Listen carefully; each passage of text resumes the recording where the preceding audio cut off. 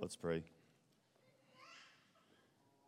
God, we thank you so much that we can sing these songs and express our praise to you.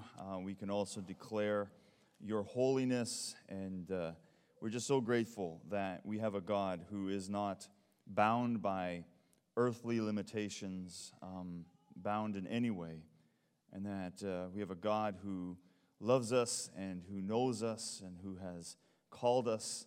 And we just thank you so much that this morning we can gather as your bride, as your church. And we want to hear now, God, what you have to say to us through your word. I pray for the people in this congregation. Some have lost a loved one this week. Some have gone through different struggles. And some are just in a place where they need direction and leading.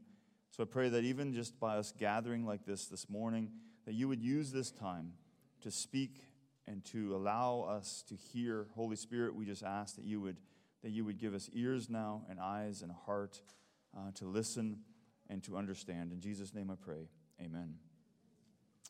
Well, today we are wrapping up our series from the book of Colossians, or the letter of Colossians, and we have been taking a unique approach to this letter. We've said all along that we're going to try really hard to not preach application. And so I've made a big effort to do that, and I have failed miserably a few times, and I'm probably going to fail again today. But the goal has still been, as much as possible, to do this in a way that we learn to listen to Scripture. And I'm very grateful. I had a meeting with some people the other day, and I just felt so affirmed by them. Out of nowhere, they just shared that this had been something that has also taught them to listen in their own private time of reading Scripture, and that is exciting. Now, if you're asking yourself why this way, I've said this in the other sermons, and so I won't go into too much, but you all know that there are times where we hear a few things, and instead of listening to exactly what was being said, we kind of jump into conclusion. We sort of already look at, like, well, what am I supposed to do with this, and what am I being told? And very, very often, you also can, or we all can, completely misunderstand what was being said. Now, I love you, and I'm so grateful because you help me so much with sermon illustrations sometimes. And all of you last week, well, not all of you, but a number of you last week, you gave me a sermon illustration with this exact point in mind. Last week I mentioned about, I said I'm standing over here and we're talking about how Paul was saying, like the thing that sometimes leads to a goal becomes the goal. And then I said, well, let me illustrate it for you. And I said, I personally don't think drinking is good. And then we talked about how, very quickly we can end up over here and where we would actually say, you can't be a Christian if you drink and you can't be a member of the church. Do you know how many of you have referenced me and saying Pastor Ike says drinking is a sin? And so I've heard that numerous times now. So thank you very much. You made my point. Sometimes we struggle to listen and to really understand. And so if that can happen, I know I misspeak up here often, and so I don't blame you too much, but thank you for the illustration. I appreciate it. But this is, I think, an indicator of how easy it is for us to sometimes misunderstand or not listen carefully. I don't know about you, but I have in my home, there's been times where I'm like, I would say to Maria something like, why would you say that? And Maria's looking, I did not say that. And I'm like, yeah, you just said that. And she's like, no, I didn't say that. And I look at the kids like, come on, help your dad out. And they're like, I don't know what you're talking about. Mom didn't say that. And I'm like, no, I just heard her say this. No, not at all. So I've been married now for quite a while. I'm learning that as soon as she says I didn't say that, don't tell her this, but I would just believe her automatically. But don't tell her that. I don't need all of a sudden saying, hey, I heard you say that we're going to do this, this, and this. And so, but anyway, so today we're going to do what we've been doing the whole time in this series. We're going to read through Scripture. So if you have your Bibles with you, open it to Colossians chapter 3. We're going to read a pretty good chunk. And if you know me at all, I have dyslexia, so reading can be a little bit of a struggle sometimes. But hopefully, even if there are some baubles, that causes us to listen more carefully because we're not here to just hear someone read perfectly. But please follow along.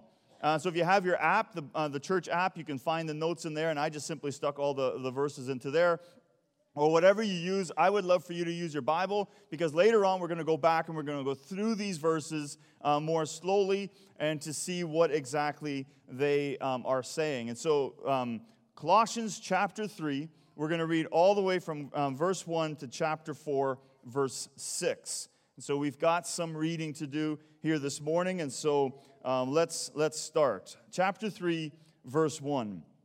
Since then, you have been raised with Christ. Set your hearts on things above, where Christ is, seated at the right hand of God. Set your mind on things above, not on earthly things.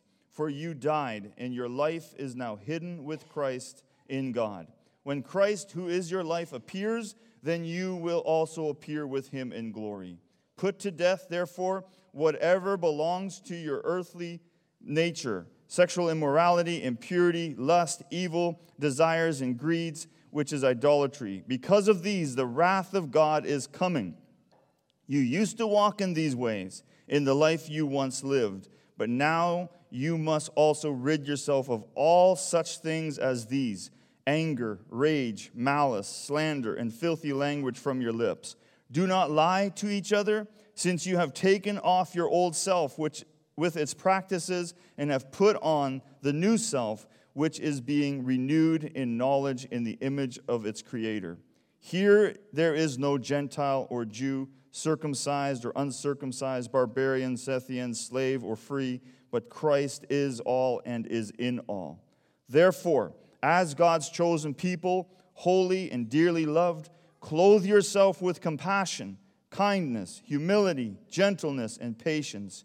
Bear with each other and forgive one another if any of you has a grievance against someone. Forgive as the Lord forgave you. And over all these virtues put on love, which binds them all together in perfect unity. Let the peace of Christ rule in your heart, since as members of one body you were called to peace. And be thankful. Let the message of Christ dwell among you richly as you teach and admonish one another with all wisdom through psalms, hymns, and songs from the Spirit, singing to God with gratitude in your heart. And whatever you do, whether in word or deed, do it all in the name of the Lord Jesus, giving thanks to God the Father through him.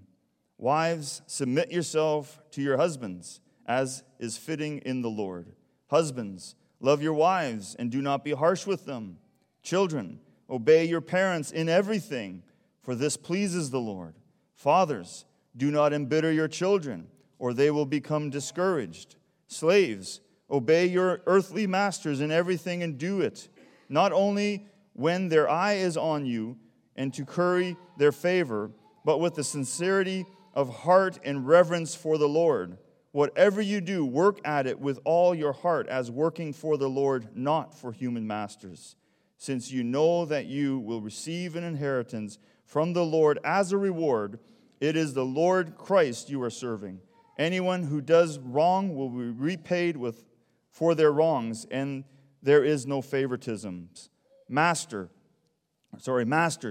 provide your slaves with what is right and fair, because you know that you also have a master in heaven. Devote yourselves to prayer, being watchful and thankful, and pray for us too, that God may open a door for our message, so that we may proclaim the mystery of Christ, for which I am in chains.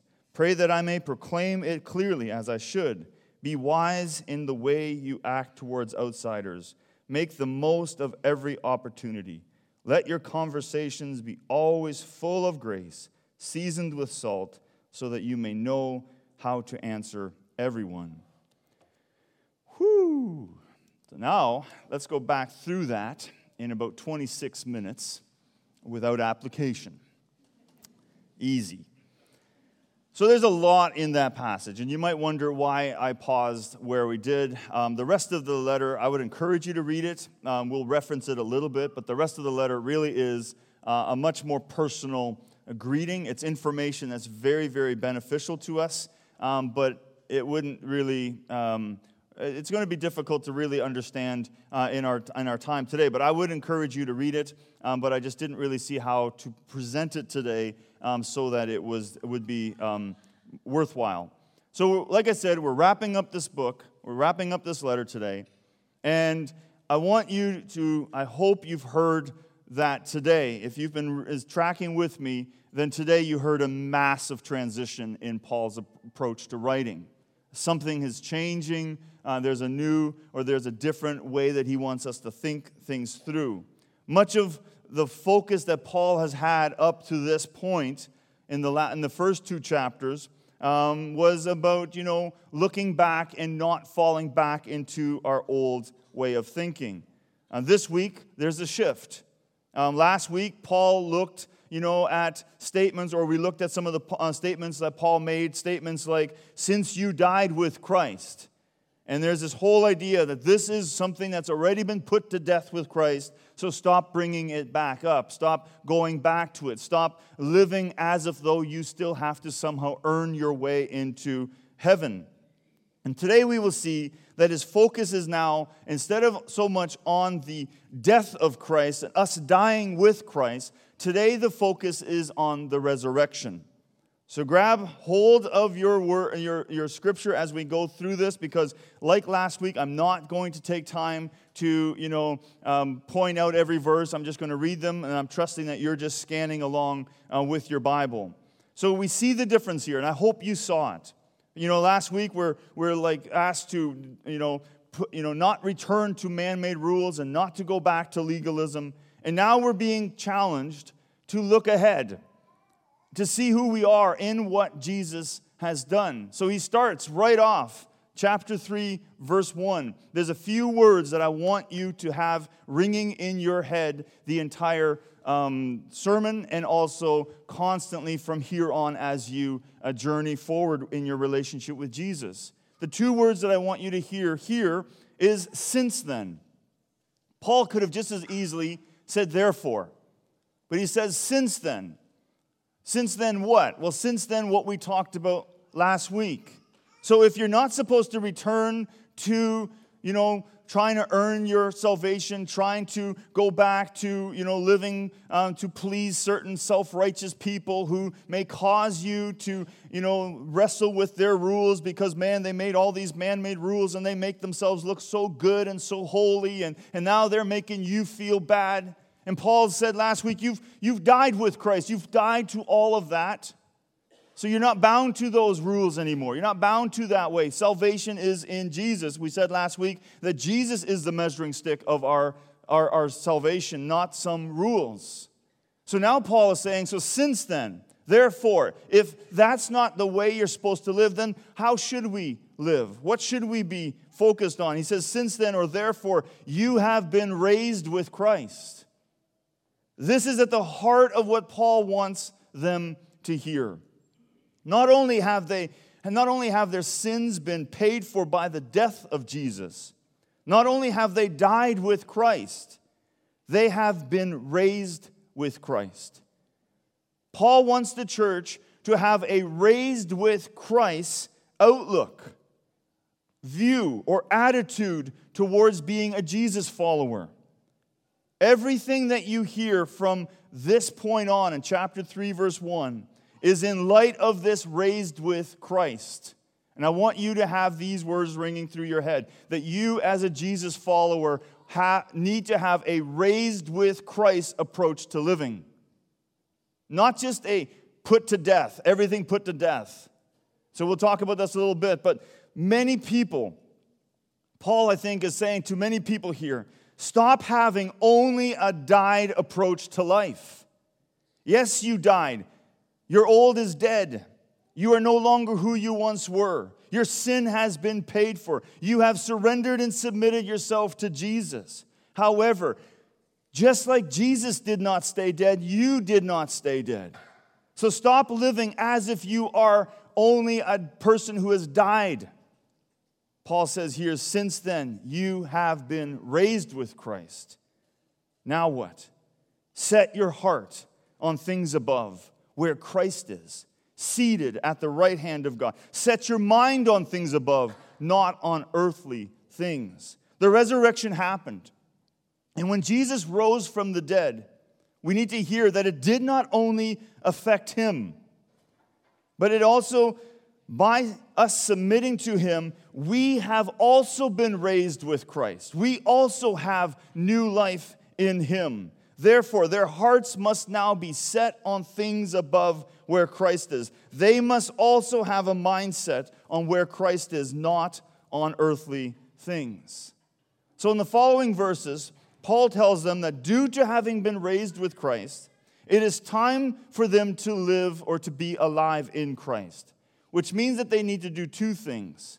So a life in Christ means that they need to put away and they need to put on.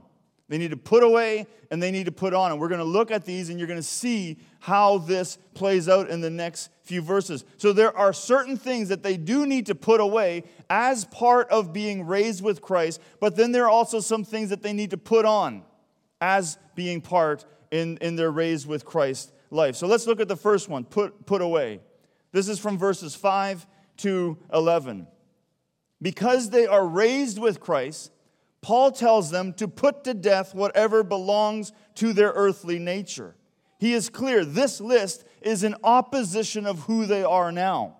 Because they are now a raised with Christ person, there are some things that they just simply cannot return to. He says, you used to walk in these ways, in the life you once lived. Notice the past tense. So why would you now live that way? So put those things away. Due to being raised with Christ, this is no longer who they are, and this is no longer what they should be living according to. I am purposely not going to go through the list that he makes. There's a couple of them there that he gives, and the reason for that is I don't want us getting stuck on one of those. You know, if I mention it, you're going to be like, oh yeah, that's the one I am still struggling with, and so you know, we're stuck on the application. We're stuck on thinking about that. Rather, I want us to hear that this is who we used to be. I want us to hear the contrast between the used to life and the since then life. There's a big change here. This is the stuff you used to do. But since then, now that you are raised with Christ, we must have a different approach to how we live. Paul is very clear that these two, the used to and the since then, these two are not even close to being the same. This is a completely different person. We need to take this list serious. We need to look at it. We need to make sure that we don't have those in our lives or are living out those things that are on this list. But at the heart of this list is a more simple challenge than just our behavior. At the heart of this list, Paul is not trying to tell us to just behave differently. He wants us to recognize that this isn't done out of obligation. We don't do these things that are on this list just because we shouldn't or out of obligation. But this should be how we want to live since we've been raised with Christ. Putting these things away is not out of obligation. It's not out of guilt. It's not out of duty in a sense. It is out of an approach to living that comes with an understanding that we have been raised with Christ. We need, like I said, to take this list serious, but we need to hear the heart behind why we should take this list serious. But he goes beyond just this list of things that we should put away, and in the sense of behavior. He also describes how they are to view one another. He starts in verse 11 by saying, here. Here. Well, where's here? Here in the since then life, in the raised with Christ life approach to our way of living now. Here. Paul wants them to use them, and I believe us, to hear that since we have been raised with Christ, it is more than just a ticket to heaven. It is more than just changing some behaviors in our lives. It literally changes everything. It erases racial lines and prejudices.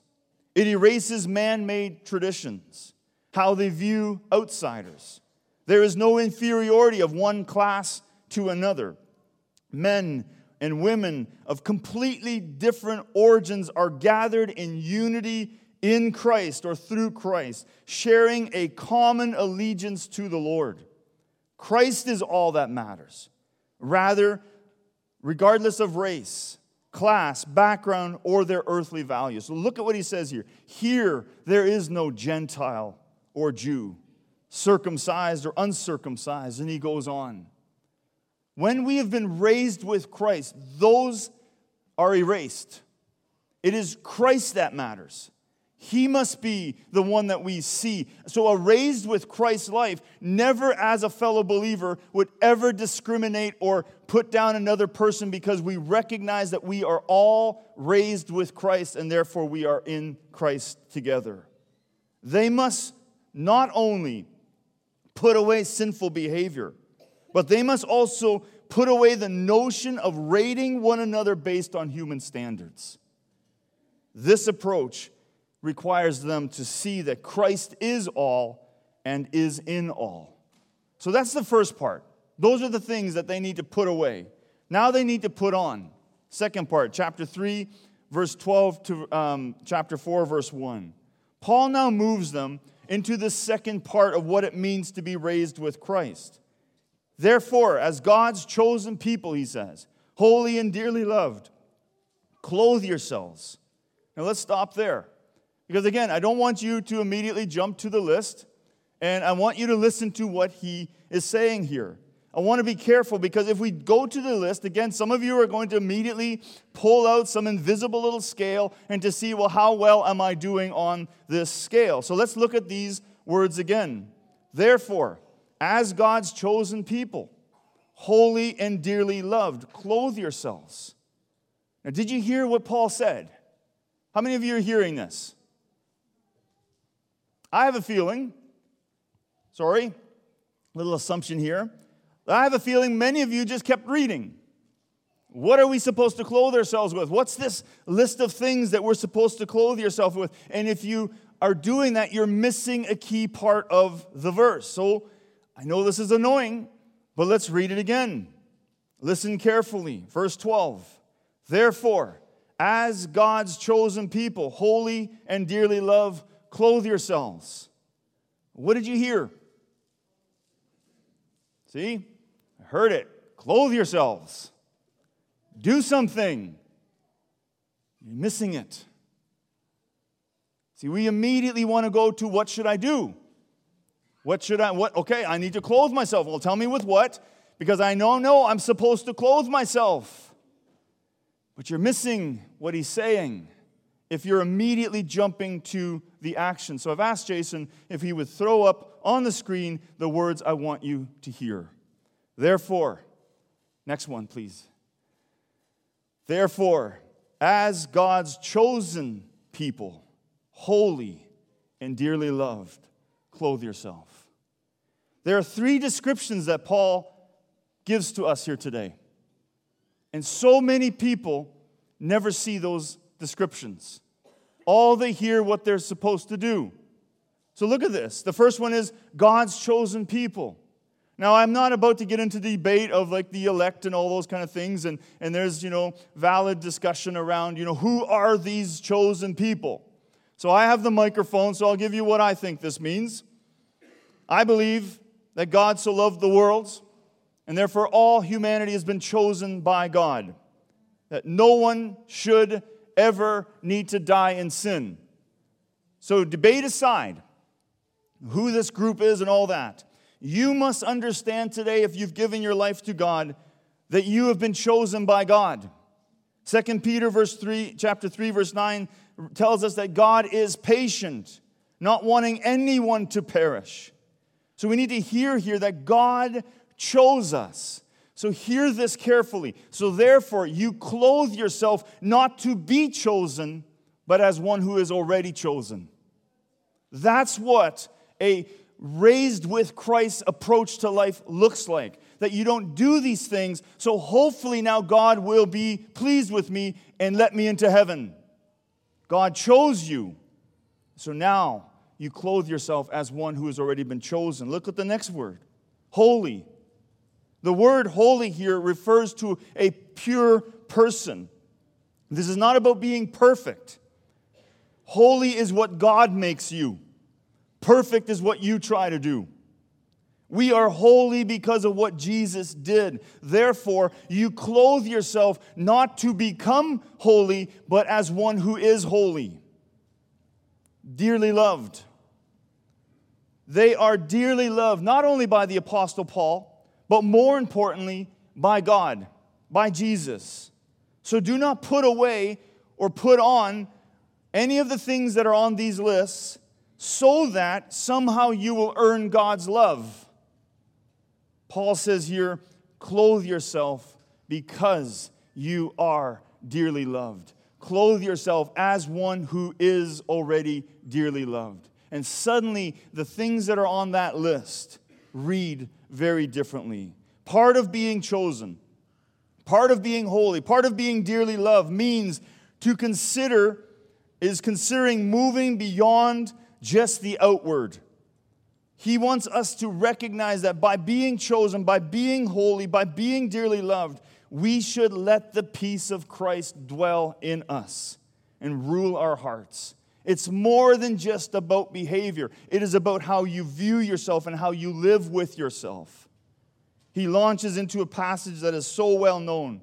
But don't forget that this comes out of this resurrection life approach.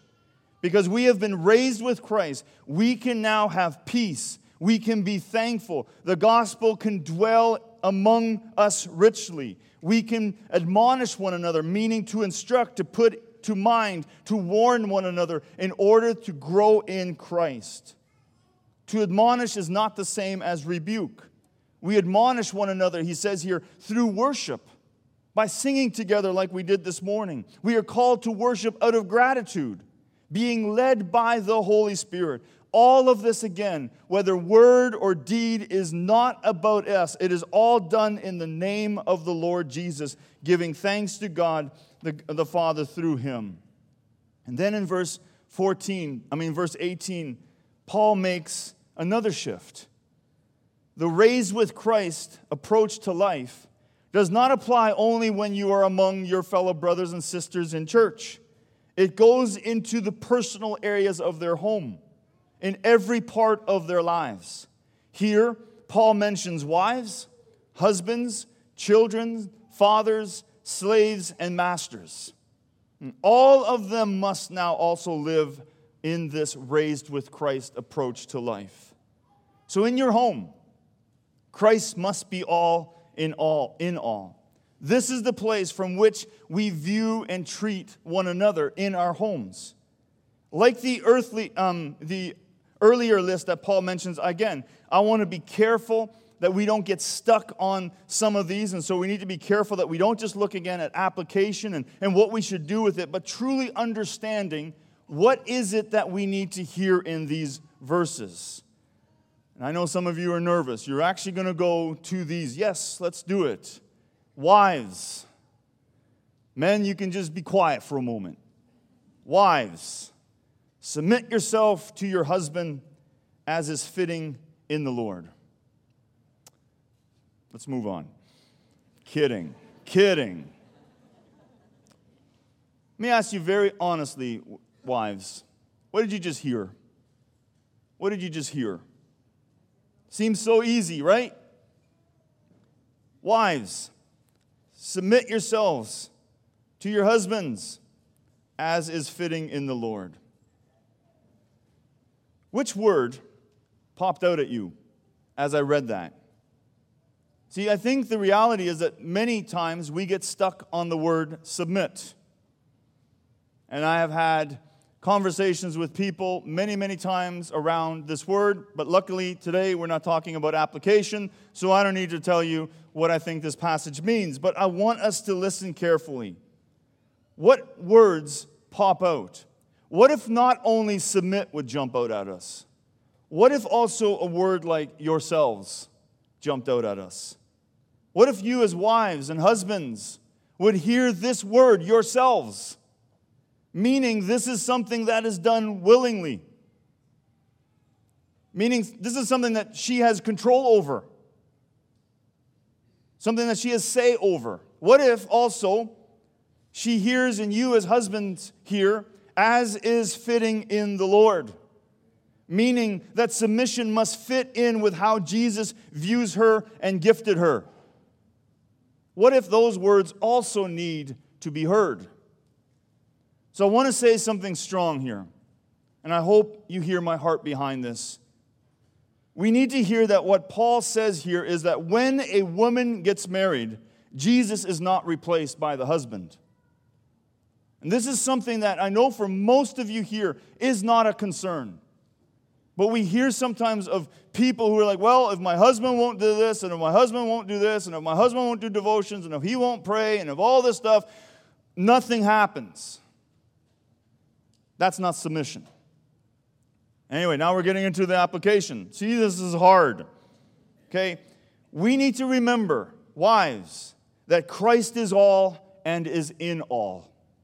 Husbands, love your wives and do not be harsh with them. What are you hearing? You're like, oh, this is easy. We're talking obviously about romantic love, right? No. It's more than that. I love, though, I want to say this and genuinely mean this. I love that I know that I am speaking to a room full of so many incredible husbands. There are so many amazing husbands in this room. And we need to understand that Paul was writing this to a time when that was not the case. Paul was writing to a time when so many husbands saw their wives as inferior. They saw them as less than. And so Paul tells these husbands, you need to love your wives. Now we hear that. That's something we hear so many times. The words that we may not always hear as much as do not be harsh with them. The word harsh here goes beyond physical violence, which is obviously a no-no. The word harsh here means to turn sour, to make bitter. Husbands, there are many ways in which we can be harsh with our wives.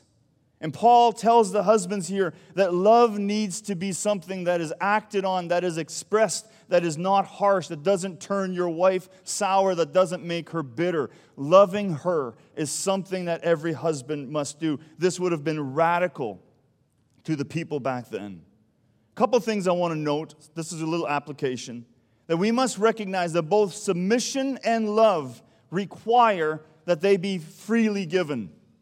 If someone is forced to submit, it's no longer submission. They are now being dominated. And if someone is forced to love, that's just not how love works. Now suddenly it feels like an obligation, what almost always results in some resentment and bitterness. Submission and love must both be willingly given. And Paul challenges the children. If you're a child here, you're getting off easier. To be nice to your parents and obey them because this pleases the Lord. Application aside, we could say, and if you don't, then obviously God's displeased with you. Watch out. Don't preach that. Fathers, don't be harsh. Don't engage with your children in such a way that they are discouraged. And then Paul tackles a very difficult topic for us in 2023. He speaks directly to slaves and masters. And many people today, we try to gloss over these words, and we say, well, no, these words are so that we can apply them today being an employee and an employer. No. Paul is speaking to slaves and masters. Yes, there are some passages here that we can apply, but we need to understand that Paul is directly speaking to people who are slaves and who are masters. And if you really want to hear Paul's heart on this topic, I would encourage you to read the letter of Philemon together with this portion of Scripture. If you jump to chapter 4, verse 9 in Colossians, you read about this man named Onesimus. And he is mentioned as a dear brother and as one of the people who is carrying the letter to the church in Colossians on behalf of Paul. If you read the book of Philemon, there you meet the same Onesimus. He was a slave. And Paul is writing to reconcile this relationship. He's writing to Philemon, who is the master of Onesimus, and he's telling Onesimus, he is now a dear brother, so you should let him go. That's the heart behind what Paul is writing here. But what is he saying to these slaves? So while the topic of slavery is difficult for us, Paul at the same time encourages the slaves to not see their situation as something that can keep them from having and living out the resurrected life. He reminds them that their slavery will not prevent them from inheriting or receiving their inheritance from the Lord as a reward. What an encouragement this must have been to the slaves at that time. For Paul to say to them, your master cannot keep you from getting and receiving the inheritance that is coming when you go to heaven. To the masters, Paul reminds them that they too have a master. But if you look at this carefully, you'll notice something. He wants the masters here on earth to recognize that they have a master, but that master is written about with a capital M. They have a capital M master in heaven. Therefore, they must provide what is right and fair for their slaves. Now, I know all of us, we would love if Paul would have come out and said, slavery is evil and it is awful, and we wonder why he didn't. But at the heart here, you do see Paul transitioning people towards equality. In chapter 4, verses 2 to 6, Paul gives them some more instructions. They've been challenged to live as those who are raised with Christ. And now, as he nears the end of the letter, Paul speaks to them in a very personal way. They should devote themselves to prayer, he says. They should also be told to be cautious by being watchful, but at the same time, not to forget to be thankful. They are encouraged to pray for Paul and others who are in prison with him. Paul's plea for prayer is not on a personal level, but rather that he would always be able to make use of every opportunity to share the gospel, that doors would be open for him to share the faith in a new way. They are challenged to be wise with outsiders. The word wise here does not mean to be cautious. Rather, wisdom is in knowing how to best present the gospel so that they do not squander an opportunity.